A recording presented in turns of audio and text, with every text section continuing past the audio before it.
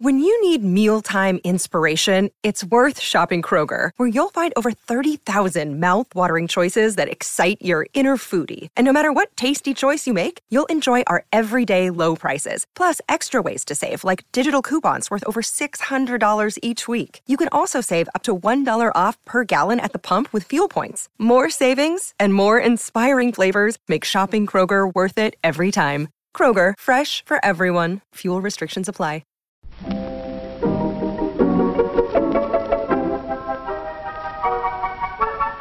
Maybe it's just that you don't know how to use social courtesy. Oh, that's old-fashioned. Watch how Lizzie Post and Dan Post act as host and hostess.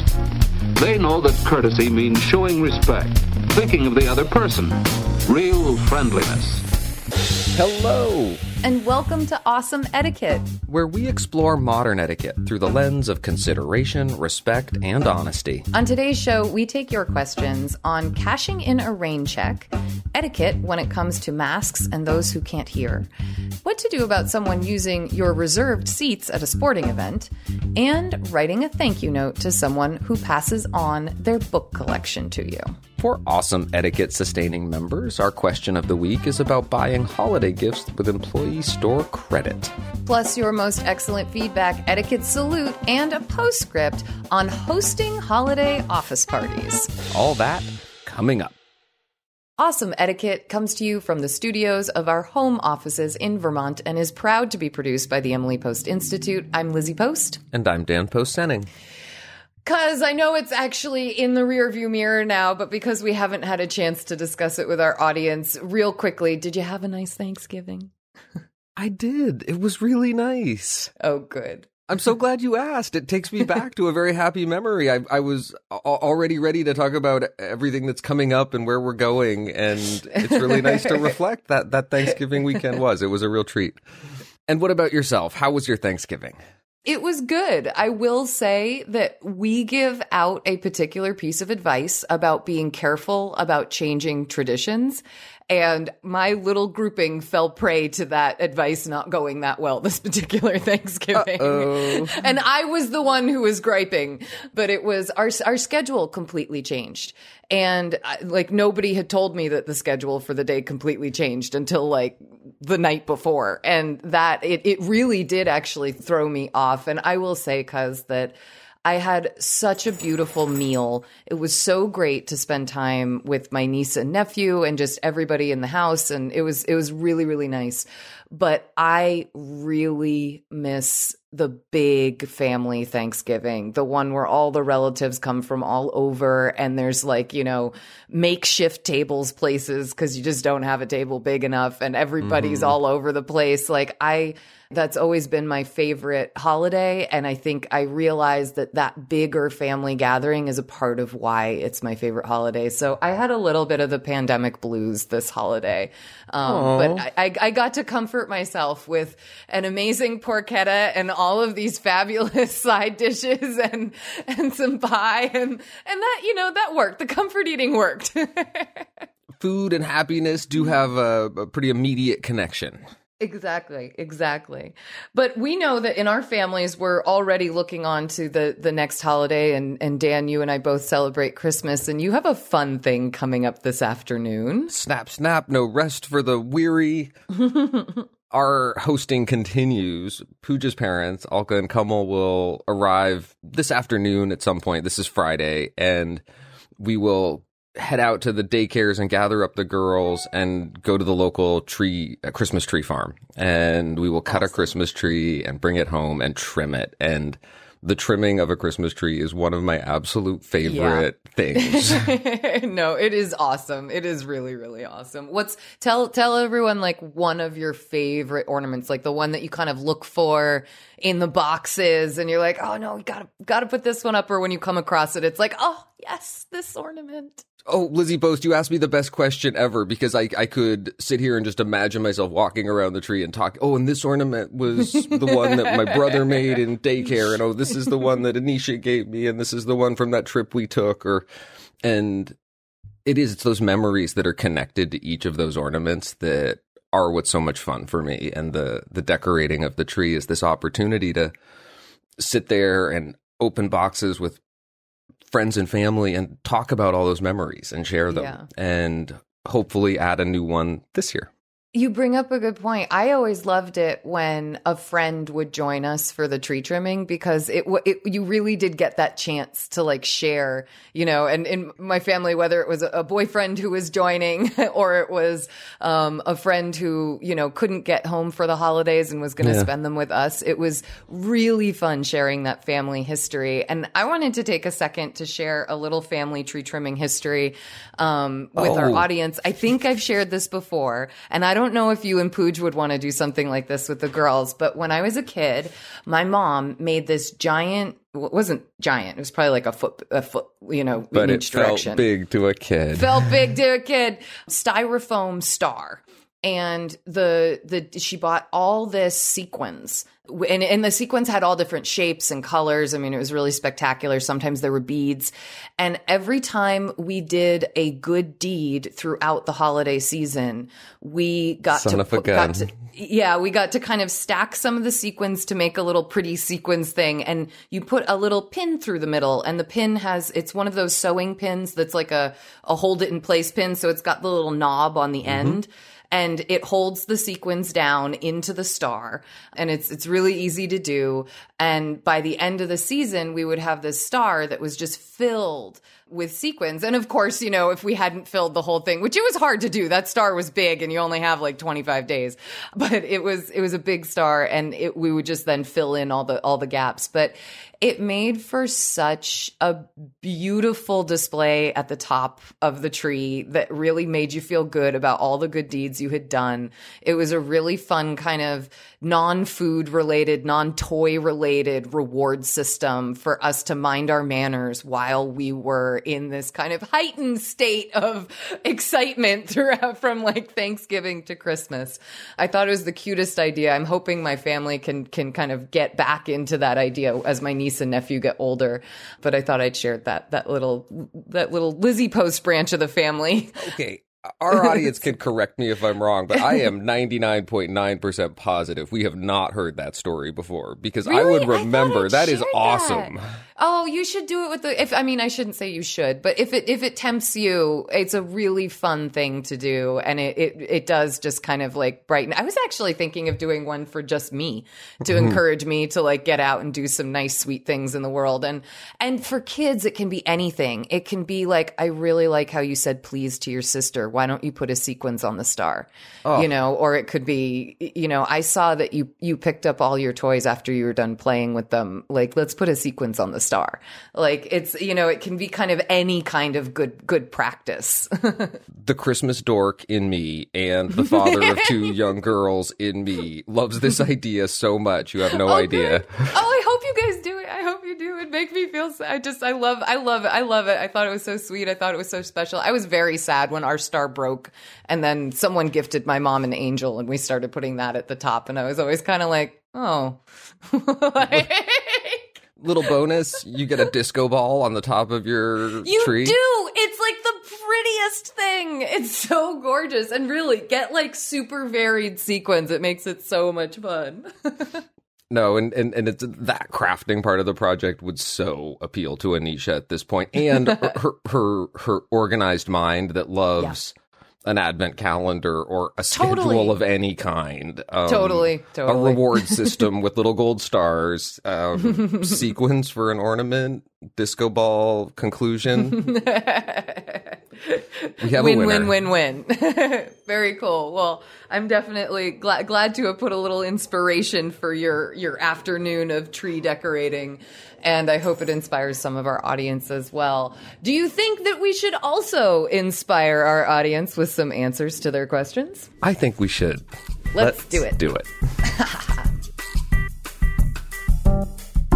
Awesome Etiquette is here to answer your questions. You can email them to awesomeetiquette@emilypost.com. You can leave us a voicemail or text at 802-858-KIND. That's 802-858-5463. You can also reach us on social media. On Twitter, we are at @EmilyPostInst. On Instagram, we are at @EmilyPostInstitute. And on Facebook, we are Awesome Etiquette. Just remember, use the hashtag #AwesomeEtiquette with your post so that we know you want your question on the show.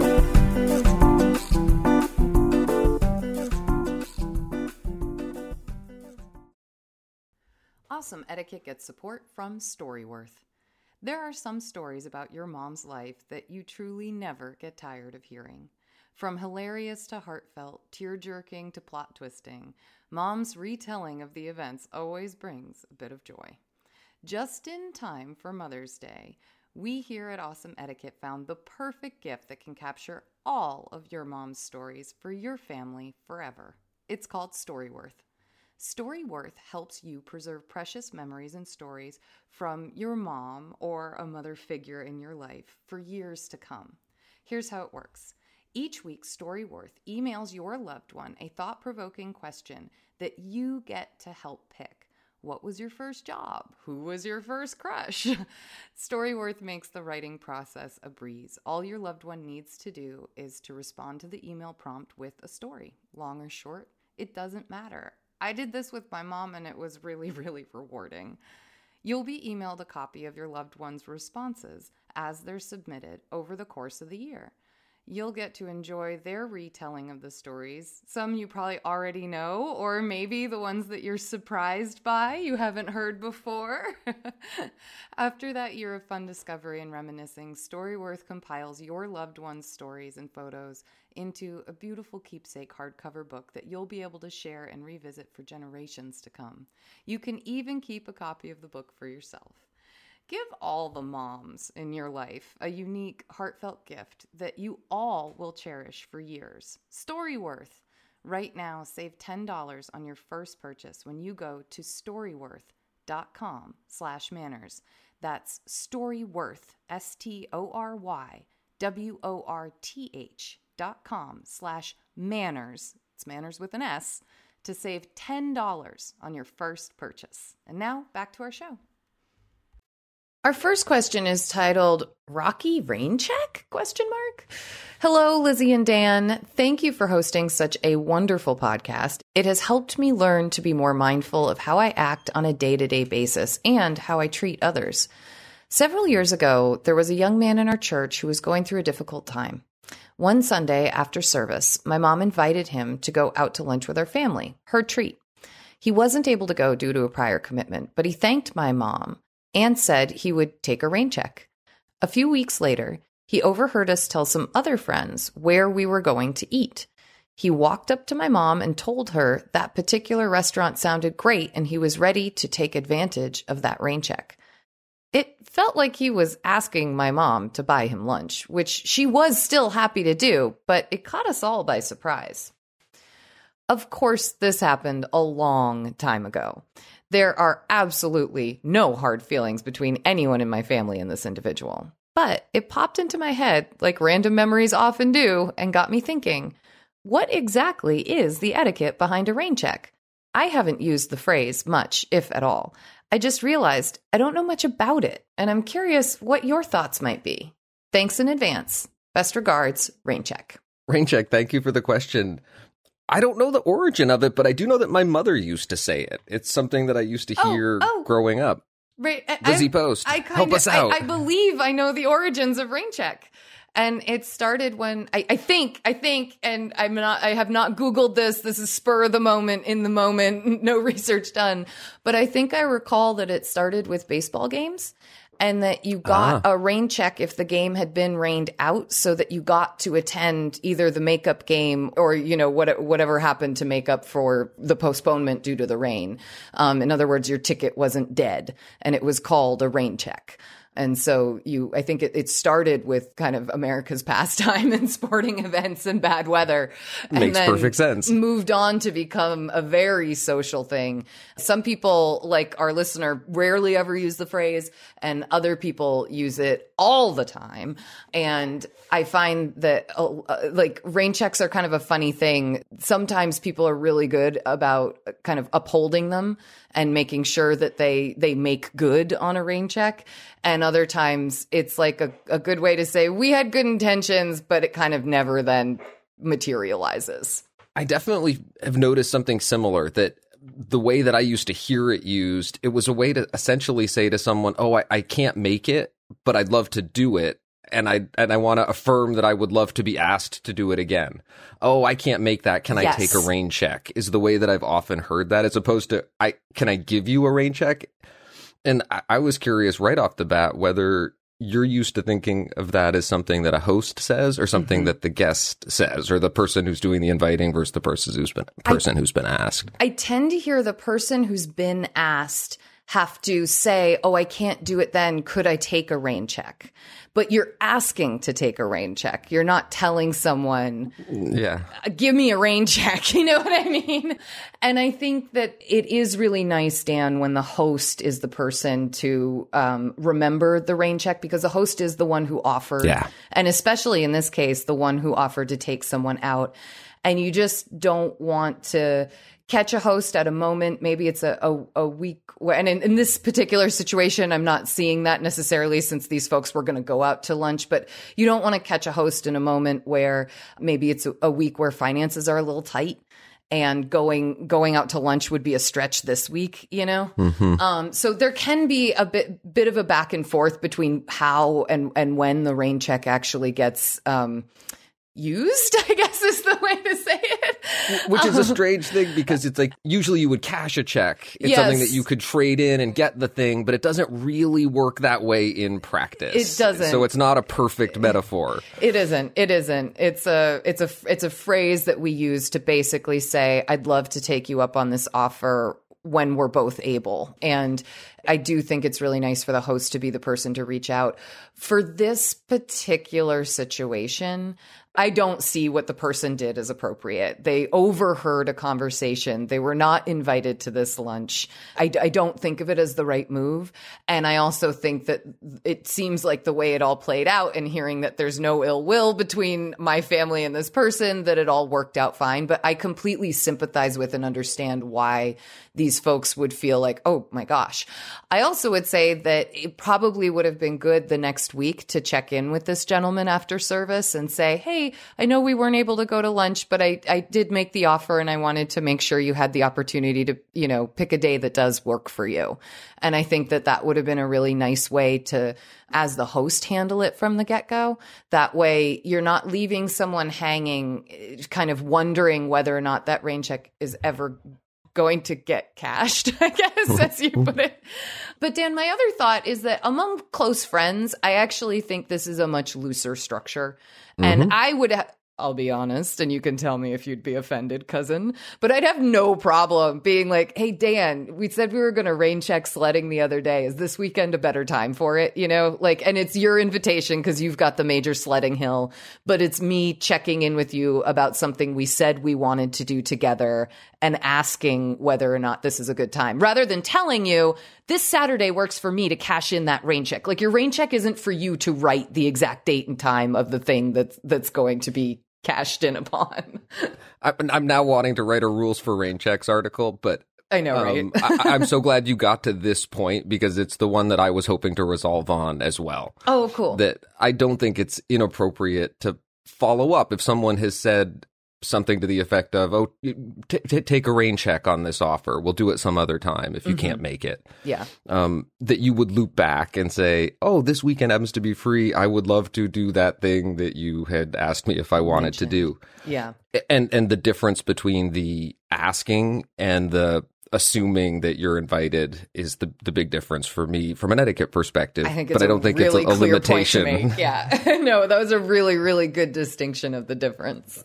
And in the end, the thing that I think is really important to keep in mind is that this is all the host-guest dance. Yeah. And maybe it's been attenuated and extended a little bit, but as long as you sort of keep both of those roles in mind and remember your thank you so much for the offer at the end, you're going to be in really good shape. Whether you have to rain check it once, or whether that rain check never comes back around, or whether there are a couple of check-ins between the issuing and the cashing of the check. Well, and you definitely want to say thank you if that check actually gets cashed. If you go to that luncheon, you say, gosh, thank you so much. I really, really appreciate you making this happen. Always good as well.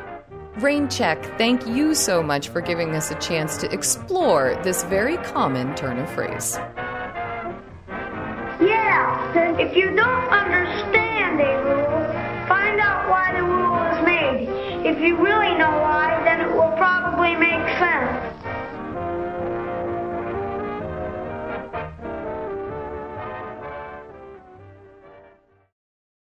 Another day is here, and you're ready for it. What to wear? Check. Breakfast, lunch, and dinner? Check.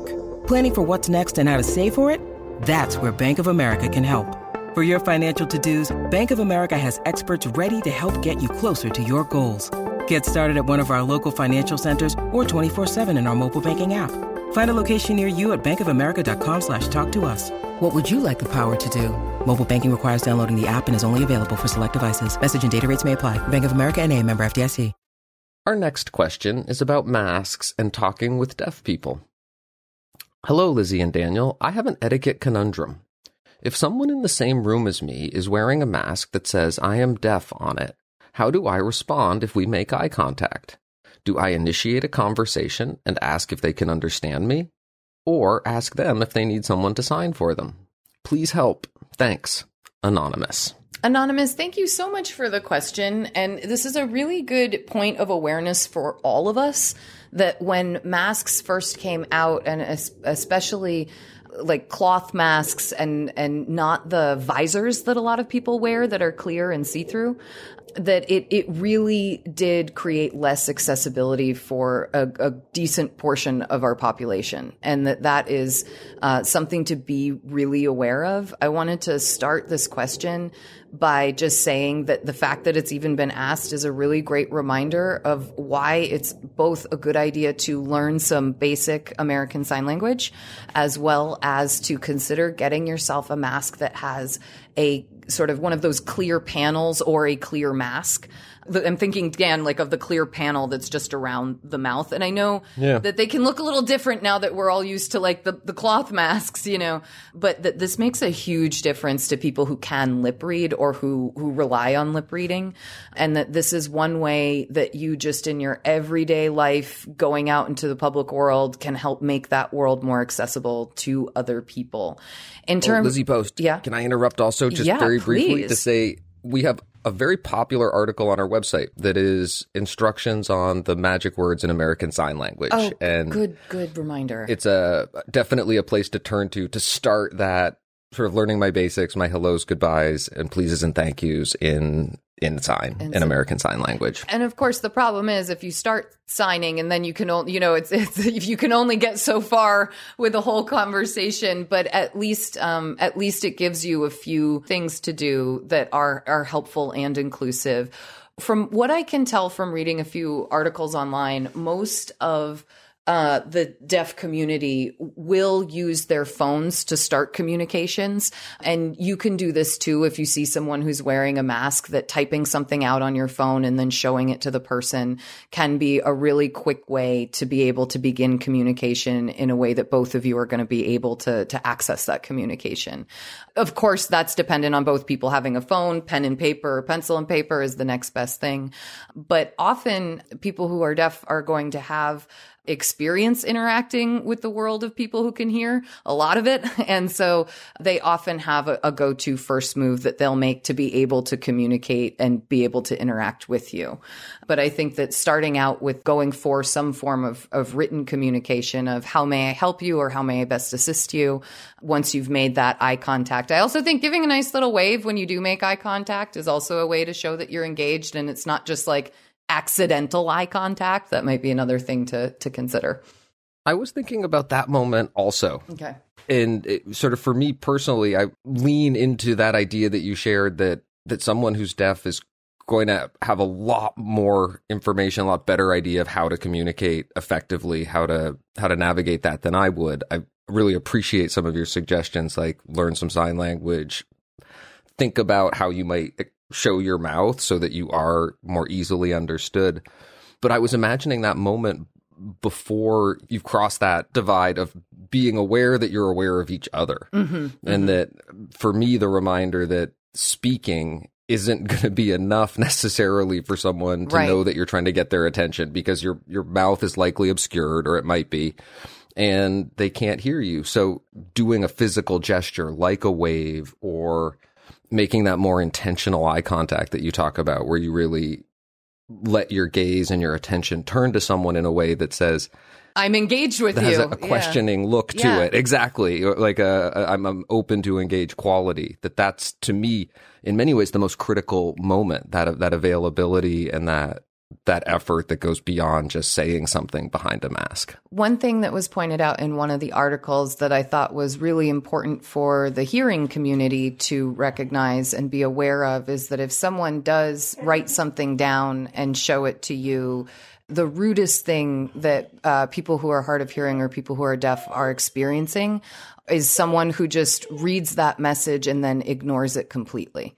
And either, walks off or doesn't engage or something like that. So please make sure that if someone does reach out to you in writing or tries to communicate with you in that way, that you do not ignore it, that you acknowledge it.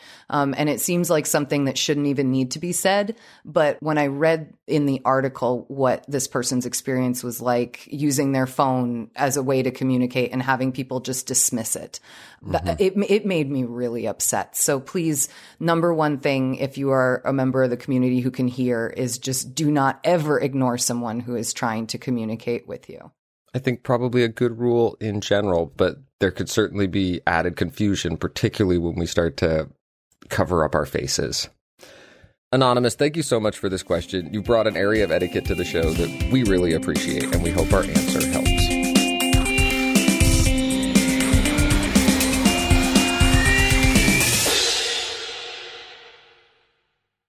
Our next question is titled, Baffled at Season Seat Behavior. Hi, Dan and Lizzie. I need your advice. My husband and I enjoy his parents' season tickets to our alma mater's home basketball games. And I have to say, I kind of wish we knew which school the alma mater was. For the last 20 years, they've purchased 4 tickets. And due to various reasons, this year, they're not able to attend all the games, often leaving 2 seats open if we aren't able to find friends to join us. Occasionally, fans with seats not as close as ours filter down and try to fill them in. This week, some season pass holders in our same row sneakily brought down a middle-aged man and child.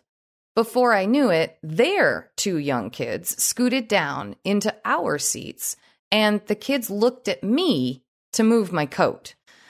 I didn't move my coat initially. The kids kept looking at me as their parents were telling them to move into the seat next to me.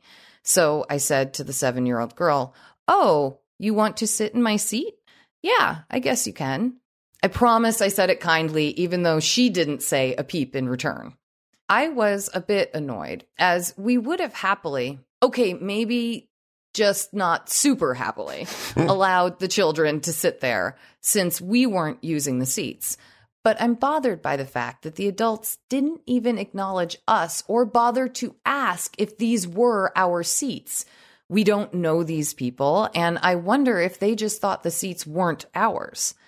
I really wanted to say something to the man as they walked out. Perhaps something like, "I'm glad you could bring down extra friends to enjoy the game up close, but next time I'd appreciate you ask us if you'd like to use our seats."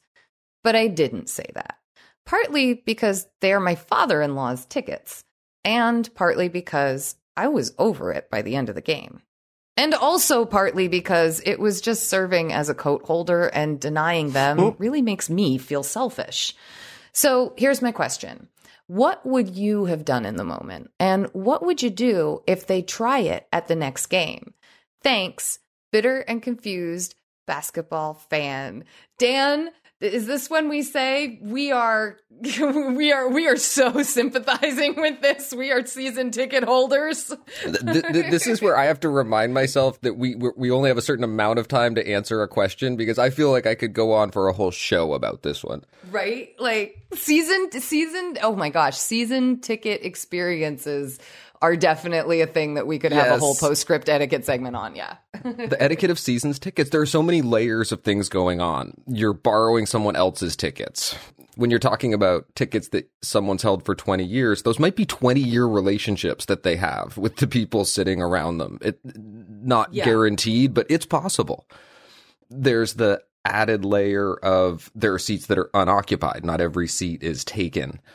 And I just find all of those layers really interesting. On top of that, you've got someone who's sort of testing the borders of what's okay, but they're doing it through their kids. They're sending their kids out to do it.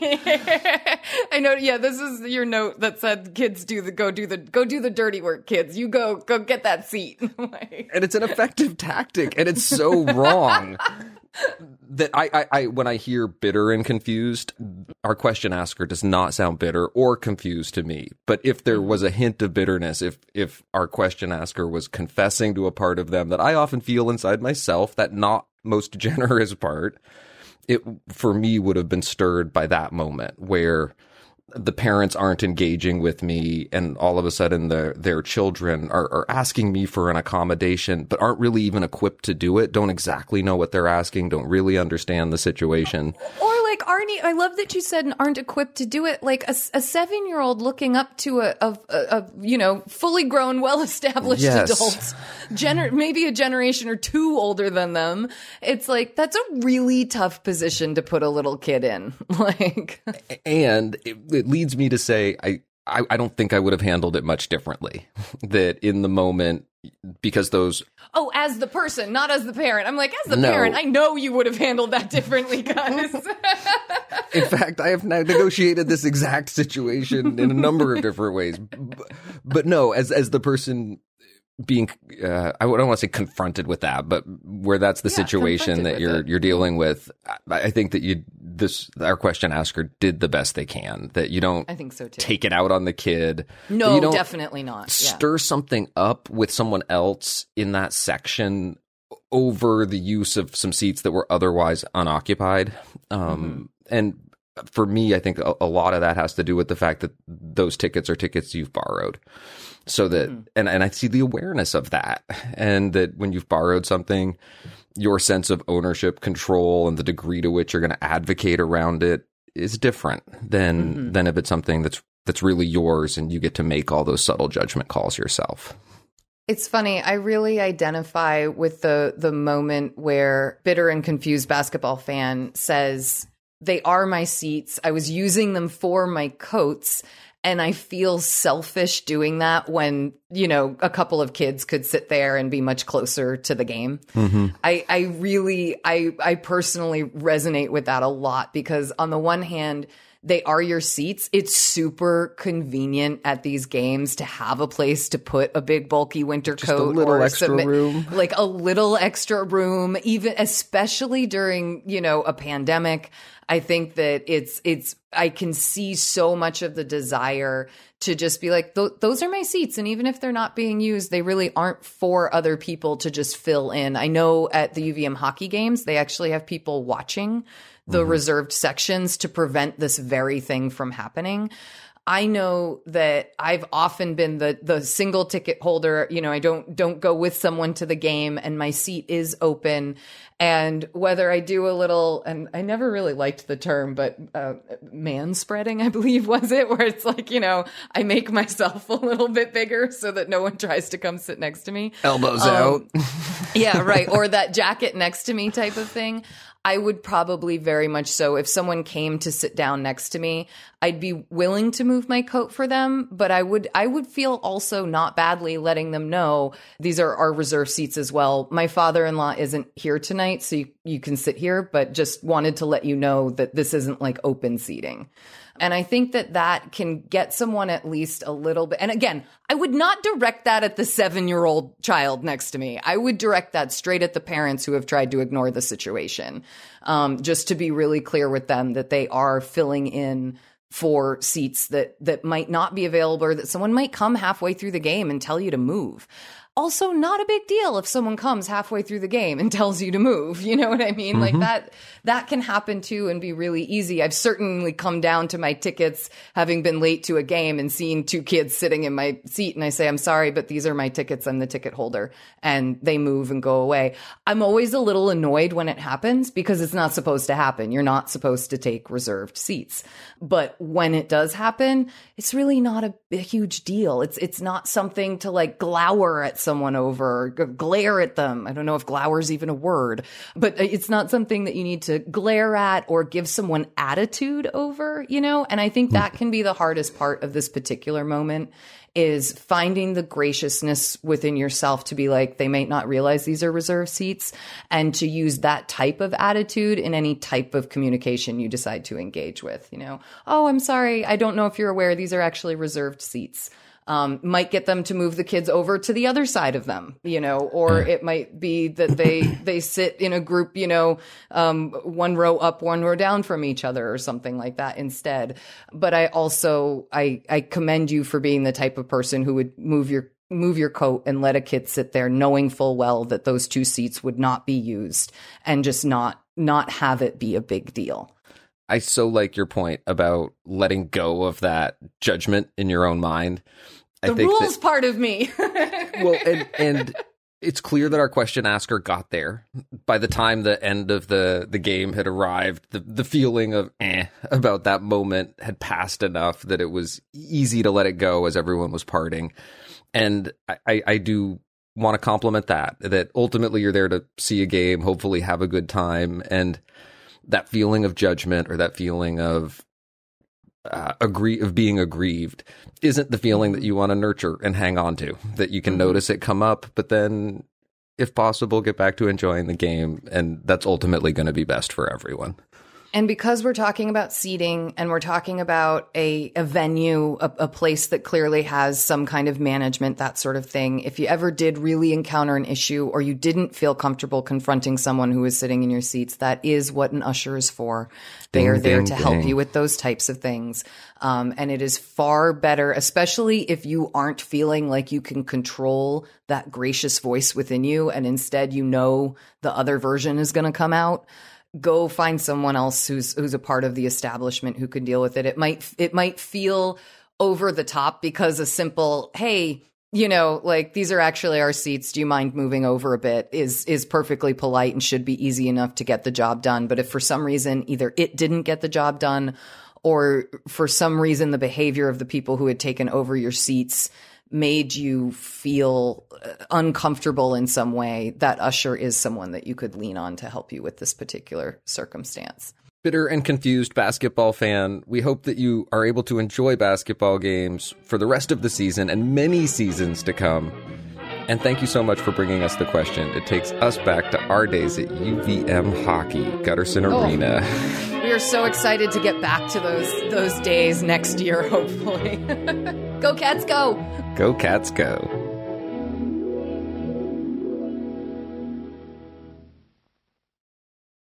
Our next question is delightfully titled Reader to Writer. Ha! Dear Lizzie, Dan, and the AE team, thank you all for making such an awesome podcast. I enjoy listening to a new episode each week. I have a question regarding thank you notes. I am a teenager and love to read. Recently, the mother of one of my mom's students passed on stacks of my favorite book series to me. I feel very appreciative for this unexpected and generous gift. It seems as though I should write a thank you note, but I'm not sure if I should since I do not know her well. I am also unsure if it would be odd to do so considering that she is the mother of my mom's student. Any advice or feedback you have will be greatly appreciated. Thank you. To read or to write. I love it, Dan. Your notes in this were just write the note and then please. and I cracked up at that when I read the notes this morning. But I gotta say, oh my gosh, you will probably win the Best Teen Ever award in this person's eyes. No promises, but like usually adults are very impressed when young people step up. And as a teen, I just think it is really, really great to demonstrate moments when you're willing to take the reins and make adult-like manners moves. Yeah. I know that it served me well as a teen at times. When I did it, I always got a lot of that kind of, this was a good thing that you did, reflected back at me. I don't even want to call it praise, but just like, wow, I was impressed by that. Or like, that was really cool to get a note from you for that. And even if it was my lovely godmother who says like, oh my gosh, don't ever send me a thank you note. Please text or call. Like, you know, it was still a win in the me stepping out kind of beyond my kid life, I feel like, and acting like an individual with other adults. Mm-hmm. And I see this thank you note as an opportunity for you to read or to write to do this. And I think that it's a good way to go, and it can be so simple. Dear so-and-so, thank you so much for the stack of books that I received. I was beyond excited. This is one of my favorite series, and you've given me an entire winter's worth of reading, which I really love and appreciate. Thank you so much for your generosity. Sincerely, to read or write. Well, obviously your real name, but I just think it's such a good move. We can't encourage it enough. Lizzie Post, I love that answer. My initial response had been so direct and brief. Do it, please. But I like listening to you sort of reflect on expectations that we have of each other as adults, expectations that are based in very adult concepts and principles like consideration, respect, and honesty. And it's not that teens, adolescents, and kids can't understand those things and can't treat each other those ways, but ultimately, the social expectations that we talk about on the show are designed to help fully functioning adults in a fully functioning society. And as an adolescent, as a teen, making the decision to engage in that way really does say something about you. I'm moved by what you said, is what I'm saying. And I enjoy that perspective. We often talk about how for adults, one of the things that makes behaviors and decisions like deciding to write a thank you note significant is that while they're so appreciated, they're not always expected. Right. And I think the gap between the appreciation and the expectation gets even bigger as you descend down your ages into adolescence and child years. So assuming those behaviors becomes transformational, it becomes transitional. And we know that people give etiquette books as gifts at big transition moments in life, like graduations, and there's a reason for that. And I think to read or to write is in some ways reflecting that change is very present in their life. Well, I think also it's a moment where I want to say that they're being treated like an adult by another adult. You know, this is like a not a close connection to them. And I think it's cool. And it's not like somehow this would be terribly different if we were talking about Anisha and someone was giving her a set, like, let's say she loved the Berenstain Bear books or something like that, Winnie you know, the Pooh. And someone gave her a set of Berenstain Bear books.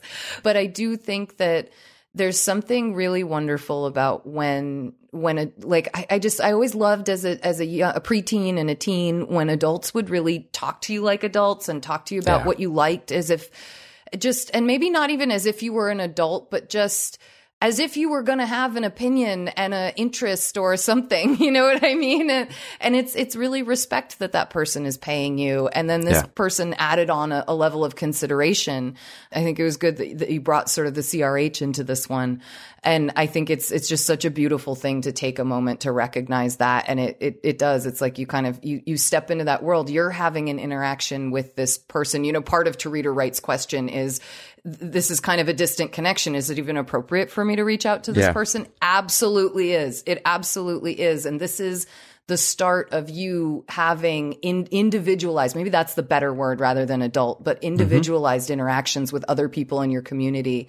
I know when I got my first job at 14, that was when I really started having my own life in my community that was totally separate from being around and about with my mom or dad or sister. And that was a moment where I felt a lot of independence. And for some reason, I see this thank you note and this exchange of the books as a moment of independence. But I maybe I'm going too far, but I don't think so. But To Read or to Write, either way that you look at it, I think that this is a great opportunity, and consider us very encouraging of this thank you note. Here, this one from Alice made me feel good. I could tell just by reading it that she really liked the present I sent her. Here, listen to this. Thanks a million for sending me the delightful book for my birthday. How did you know I've been trying to borrow that very book for weeks? Thank you for your questions. Please send us updates or feedback on our answers to awesomeetiquette@emilypost.com. Leave a voicemail or text at 802-858-KIND. That's 802-858-5463. Or reach us on social media. On Twitter, we are at EmilyPostInst. On Instagram, we are at EmilyPostInstitute. And on Facebook, we are Awesome Etiquette. Just remember, use the hashtag AwesomeEtiquette with your post so that we know you want your question on the show.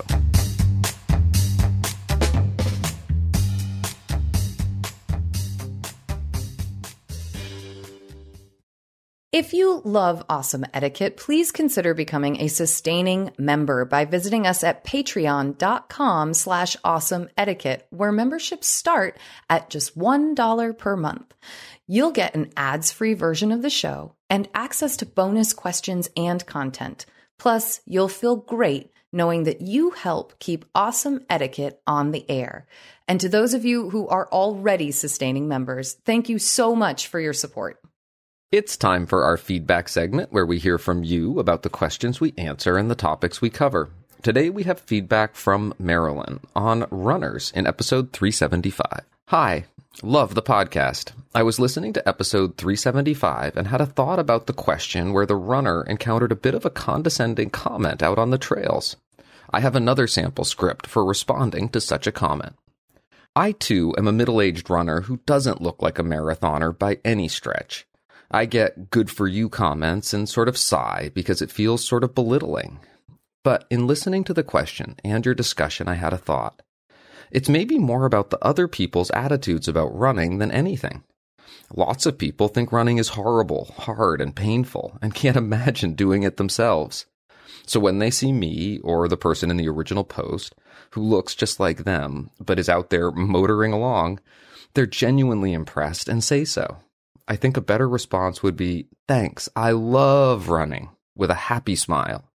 It gets everything I'd like to convey across in a positive way. I'm going to try it. Marilyn.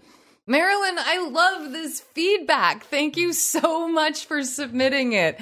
I think it is the perfect response. This is a great example of adjusting a sample script. I believe part of my answer in this had been copping to the fact that I might say something cheeky, like back. I think I remember that part. Give a little bit of tood, which is not the thing to do. And I think this answer is the one I wish I could have gotten to, because I think that thanks, I love running is just so, it doesn't matter whether this is your first run or your 100th run or your 10th year of running, just shouting that out to someone as you go by, I think is frankly encouraging to yourself and encouraging to them that this is an awesome moment for you, you know, and that's, I think it's great. I think it's a perfect response. Thank you so much for sharing it. Marilyn, A+, thank you so much for this feedback. And thank you for sending us your thoughts and updates. Please keep them coming. You can send your feedback or update to awesomeetiquette@emilypost.com or leave us a voicemail or text at 802-858-KIND. That's 802-858-5463. Program it into your phone. You'll be more likely to send that text or give us a call and leave a message.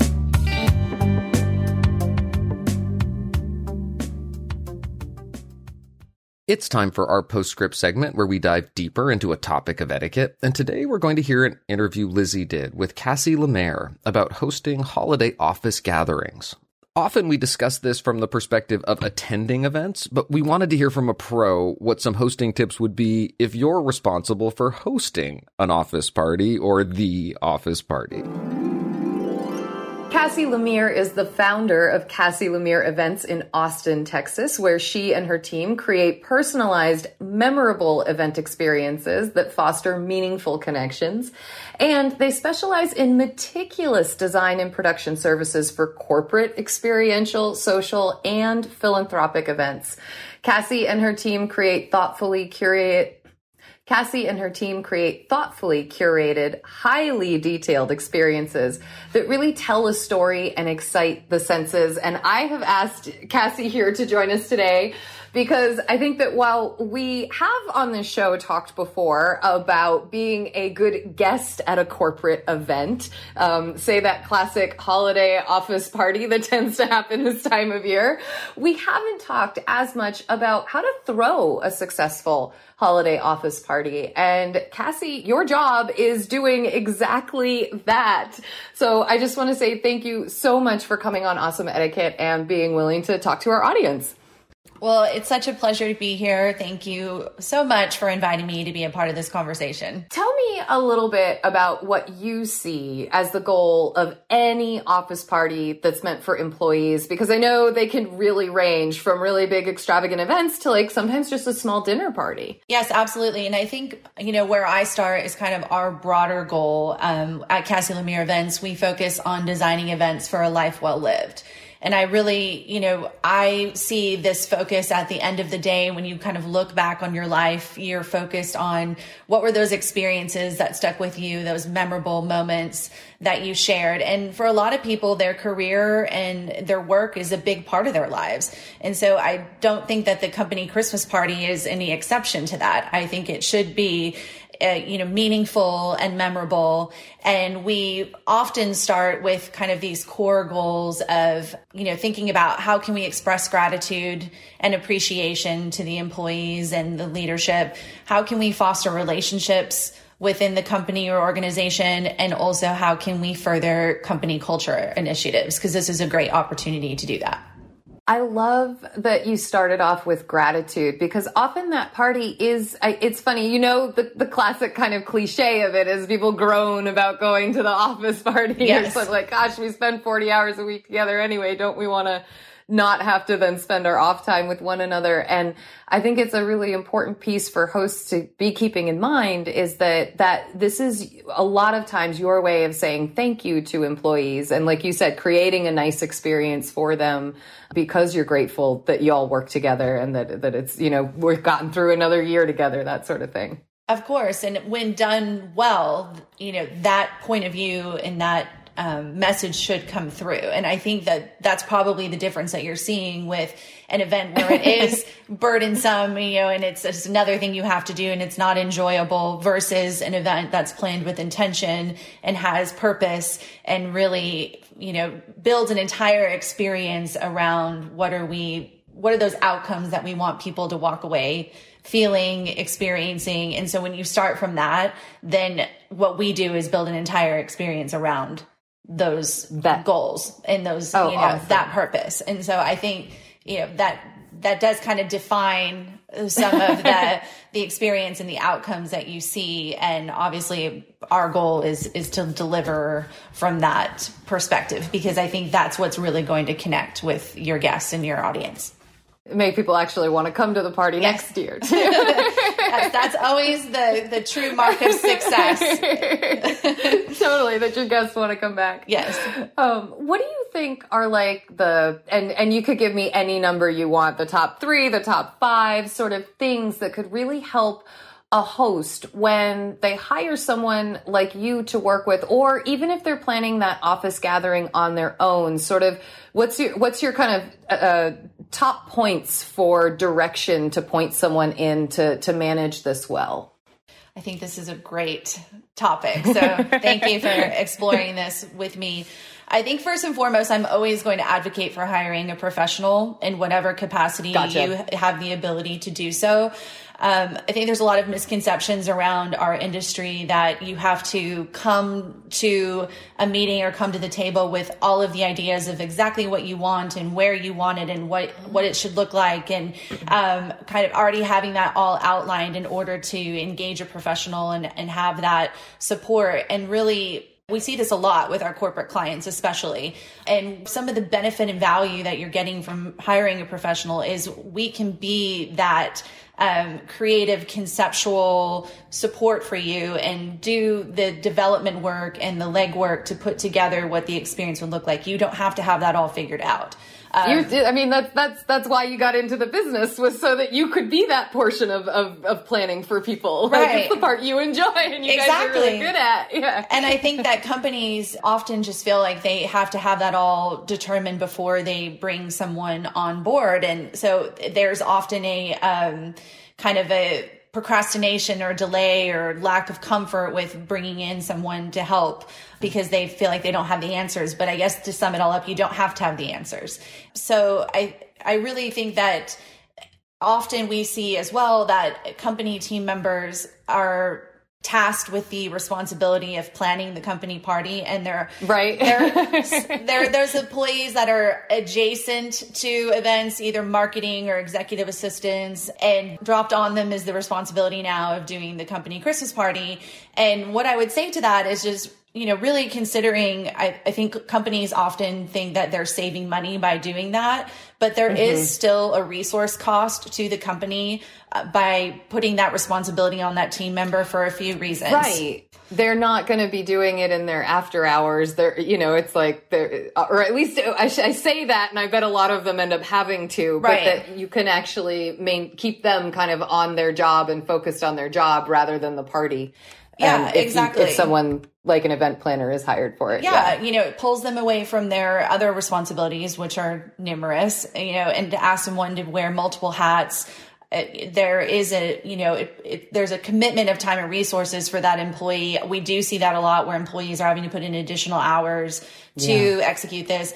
It's likely, unless their role within the company is to plan events, this is not their expertise. And so there's also a matter of efficiency that it would probably take them longer to plan the event than if you bring in a professional who regularly does this and obviously has a lot of those processes streamlined. So, we see that as well. And then a lot of venues require you to have a professional planner. Okay, I didn't know that, really. Yeah. So then what we'll run into is a client will have gotten so far down the road planning their event, then realize that their venue requires a planner and are scrambling to find someone. And when we inherit an event that's partially planned, that's a difficult situation as far as for the entire team to kind of set. Our goal is always to set everyone up for success. And when we're brought in mid pathway on an event that's been planned, we can't really influence and control decisions that are already been made that would impact the outcome of the event. You have to kind of work with what you've already got going on. Right. And again, if this isn't your expertise and there's been some decisions made that logistically present some issues or, there's a variety of kind of pitfalls that can happen. It's, everyone's well-intentioned, but it's just if you don't know what you don't know, then there's only so much influence we can provide. So I just think there's a lot of value in engaging professionals early on and figuring out what that collaboration can look like. Most professionals are willing to work in, a variety of capacities and scope. I know with corporate, we often are the kind of that bridging that gap and that liaison between the internal team and the outsourced partners. So that's, I think, first and foremost, something that we see a lot and just kind of want to break down some of those misconceptions about the process. So point one is definitely consider hiring a professional to help you plan the party if it's sort of within the budgets and everything like that. What are some of the other things that people who get that? And I love how you describe that, by the way, that holiday party that's just been dropped in their lap, because I think that really does happen. Is like, hey, Kenny, can you get on planning something for the holidays for us, please? And it's like, just before Thanksgiving or something like that. And hey, you're an employee that's supposed to come enjoy this event, but now you have to plan it. Yeah, exactly. What are some of the other tips that you have? One thing that we look at is how can we make an event representative of the company's core principles? And I think it's important to consider you want to be consistent with the values and ideals that you're communicating and instilling with your team throughout the year and with your customer base. You want your event to be an extension of that as well. So for example, if you're a company that prioritizes, let's say, sustainability initiatives, the event should have a purpose and further connect and appeal to those interests in the company mission. We see sometimes where there's kind of this formulaic approach to company events and there's certain things that it has to have or what it should look like. But wait, let me guess. It's like some sort of a bar, some sort of hors d'oeuvres. And I think like a lot of people assume that maybe some kind of entertainment needs to happen. Am I off entirely? I know I'm not a planner. No, you're right. And then probably some sort of like a weird cheesy theme a lot of times. Okay. And yeah, totally. I find myself taking a step back and looking at that, and I would encourage, the company to do the same and think, what does this really say about our company? Is it representative of how we conduct ourselves in our, our business and with our company culture?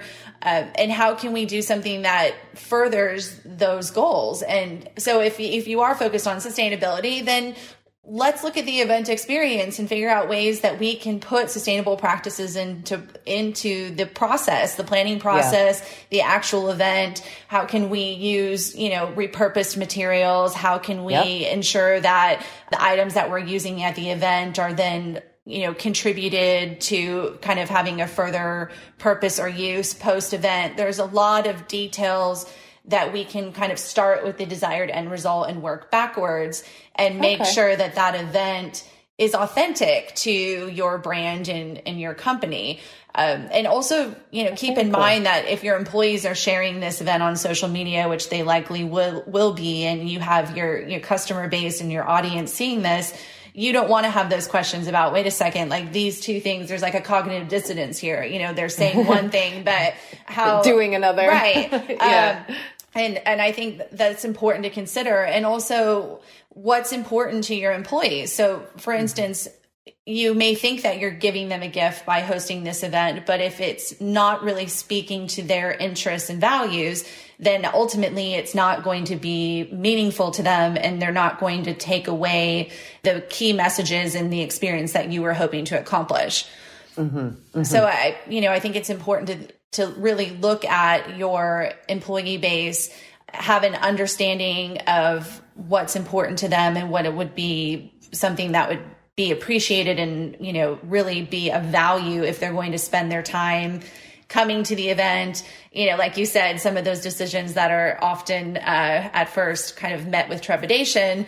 How can you build something that is really going to be a great takeaway? And also, again, getting away from the formulaic part of it. If they don't appreciate a dinner and an open bar, and if it's a if it's a daytime event and you go out and do a community service project and then you have a picnic afterwards. I mean, oh my gosh, that's you just totally blew my mind on what I know it sounds silly because I know company picnics do happen and that sort of thing, or it's kind of a classic thing, but I hadn't even thought about doing something like that as kind of an end of the year holiday celebration. Right. That's very cool. It's a perfect time of year to, focus on giving back and, making an impact and involving your employees in that. And obviously we know with, millennial generation employee base, that's really important to them and kind of their sense of satisfaction with their position and their career. So there's a lot of complexity I think that you can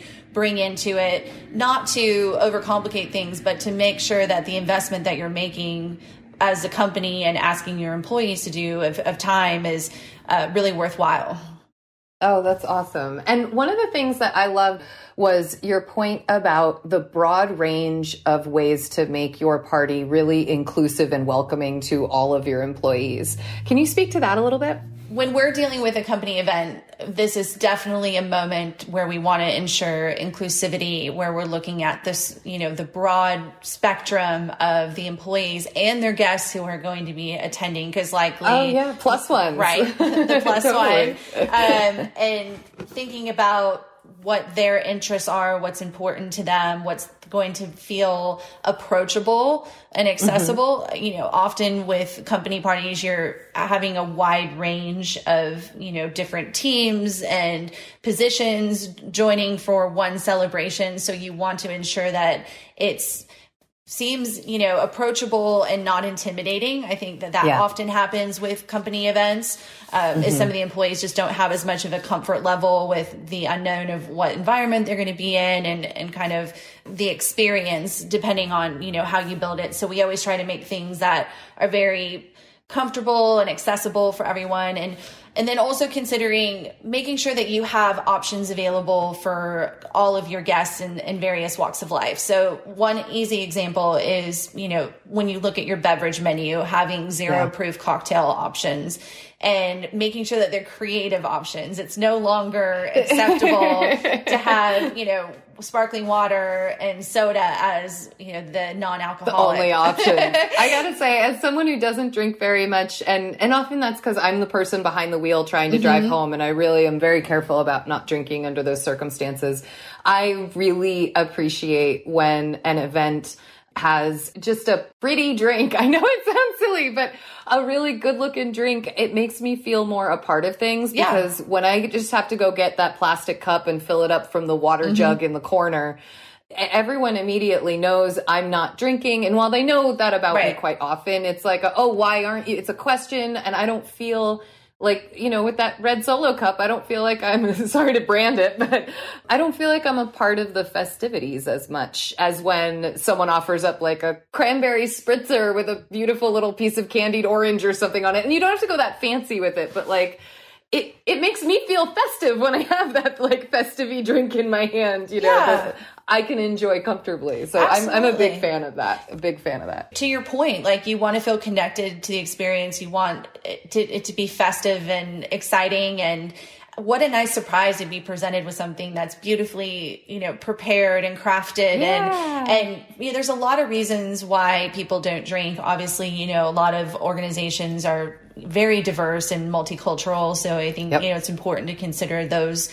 values and traditions. And then also maybe someone's expecting, or maybe someone's sober curious, or, they're on a wellness journey. There's a variety of reasons why you don't necessarily want to shine the spotlight on someone or make them feel uncomfortable or make them feel different and stand out. So I do think it offers a lot of value to the overall guest experience to have some creative options. And then also we know that company parties are notorious for people imbibing. Yeah. And, the lampshade on the head is like the classic image for this particular party. So it never hurts to have a few, non-alcoholic options on the menu that are attractive so people can pace themselves as well.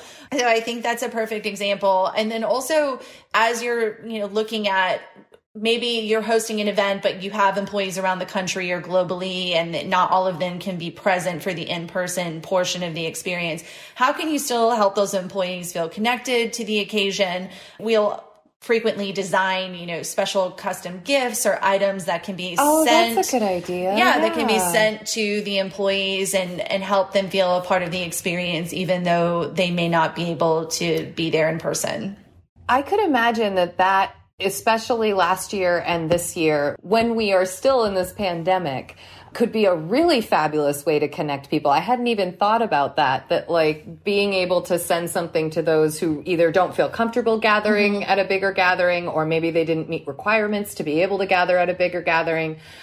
So much better than just the Zoom. I mean, don't get me wrong. We all love the Zoom link, but it's like, I would say, like, I think that is just a brilliant way to kind of keep that connection there. That's really cool. Yeah. You don't want to forget about that, segment of your audience and your employees. And I think bringing the event to them, bringing the celebration to them in some way is really meaningful and will make them feel a part of the occasion. For instance, we have a client we're doing an event for, and a couple of the guests are unfortunately now under the weather and are unable to attend. So we are sending them something for an at-home experience. And I just think that kind of going that extra step really expresses what we talked about earlier about, gratitude and appreciation and delivers on those goals.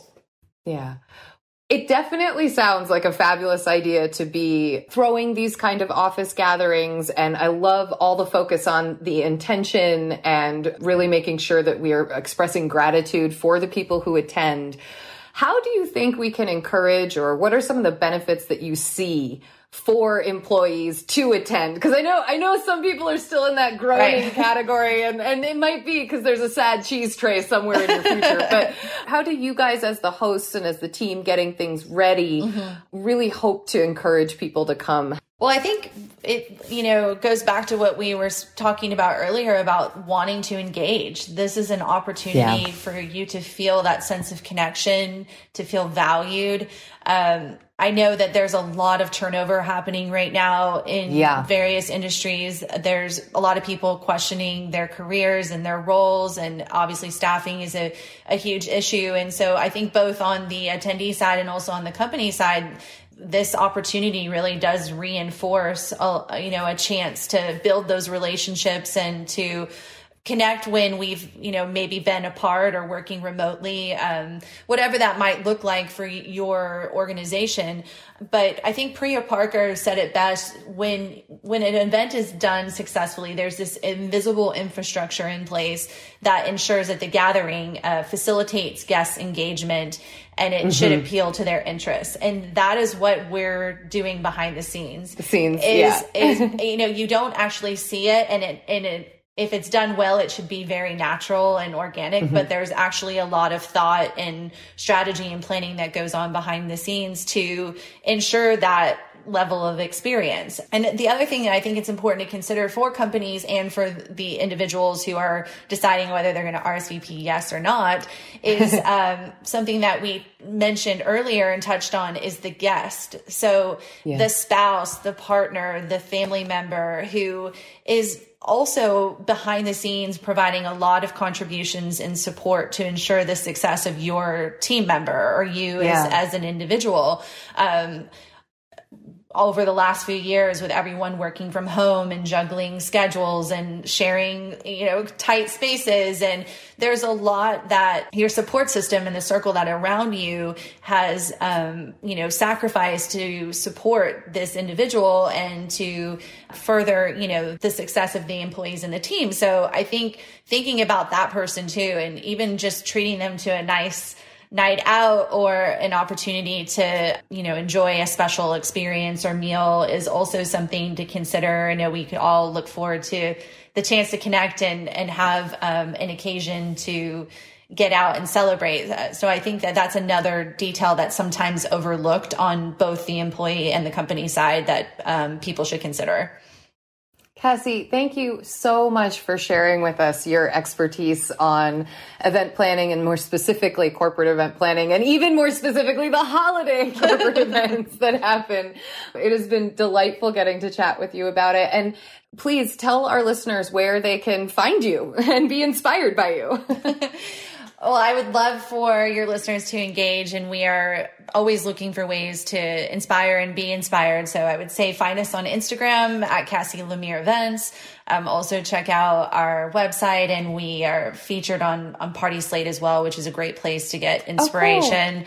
Oh, cool. But we would love to hear from you and continue this conversation around, entertaining in general. It's such a special time of year. It's obviously our favorite, and with so many occasions and reasons to gather and to entertain, we're always happy to share our hosting tips and our point of view. And we'd love to see everyone's gatherings. And, I know we have a few collaborations in the works as well. Yes. And we're so excited to collaborate with you and share more ideas and tips for successful gatherings over the holidays.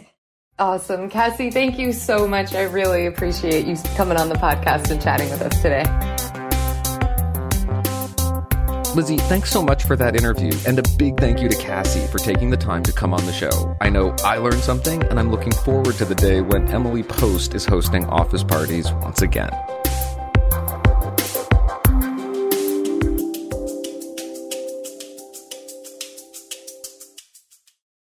We like to end our show on a high note, so we turn to you to hear about the good etiquette you're seeing and experiencing, and that can come in so many forms. Today we have a salute from Robin. Dear Dan, Lizzie, and the AE crew, thank you for the always excellent podcast. I have been a regular listener since before episode 100. I would like to make an etiquette salute. Get ready, Dan, to Dan Post-Senning. Oh. Earlier in the COVID era, you did a show which included options for greetings in the absence of handshakes. I've been partial to the prayer hands, like prayer position, namaste type greeting.